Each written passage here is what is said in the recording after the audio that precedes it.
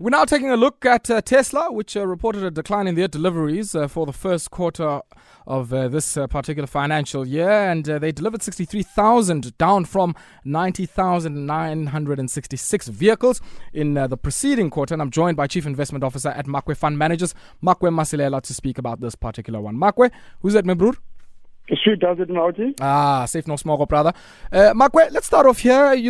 Colourful South African here at the helm of this particular company, and it seems that it's been tough going for him for the last few months or so. I mean, we even saw him at the tail end of last year there. And, what could we do? I mean, I guess what can be done in this instance here for Tesla, which it seems influenced by many factors, moreover, subdued global demand, has now found itself in somewhat of a pickle. By all means, but it's not only Tesla which has been affected by global demand. I mean, this is a company, all we are trying to do here, we are comparing the fourth quarter of last year with the first quarter. Remember, the U.S., the tax incentives, they were halved as from the 1st of January this year.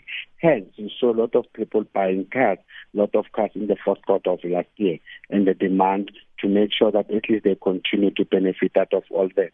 And the Model 3, as we're talking today, is still the best-selling EV, electric vehicle in the world. Yes, America has been saturated to somewhat, but now you take shipments when it comes to Europe. It shows demand is still there. Unfortunately, because of logistics, the guys couldn't deliver the vehicles in Europe. Also with China, because of customs issues, then there was a delay when it comes to delivery. I'm not saying it's not struggling, but I think we have to see it in that context. And maybe further to that, just check what is happening now lately with the European Union and the US, that they cannot start their trade negotiations. Look what is happening to the automobile sector in Europe because of those things. So the sector, as we're talking today, generally, whether it's the EVs or the normal vehicles, is not doing that well. Even back home here, look at our vehicle sales, are not doing that well. So I think, yes, he managed to reduce some prices at some point. He was in trouble. Some of the executives have to leave. He had to cut some stuff like that. But I don't think he's doing badly. Yes, as a person, he's got his off moments, just like most of us.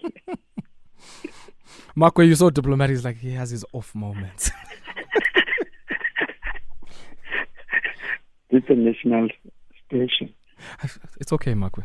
It's okay. Okay. It's okay. Makwe, the other thing, because we are on a national platform, when we look at, I guess, all of the global conditions that have influenced how auto industries, not only in South Africa, as you say, or in the US, but even in Europe, I think even of some of the automakers in Germany and how they've been battling of late with all of the issues that you've raised, be it from a trade policy perspective, global demand, and even just the nature of trends in the global economy.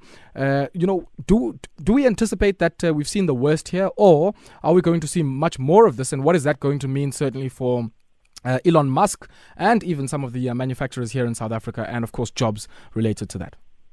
I think most of the vehicle makers have reached their bottom and should be going up from here. Why I'm saying that, if you look, people buy vehicles because they're confident about their future. The economy is doing okay, because you can keep your vehicle much longer if you're not happy with the economic condition.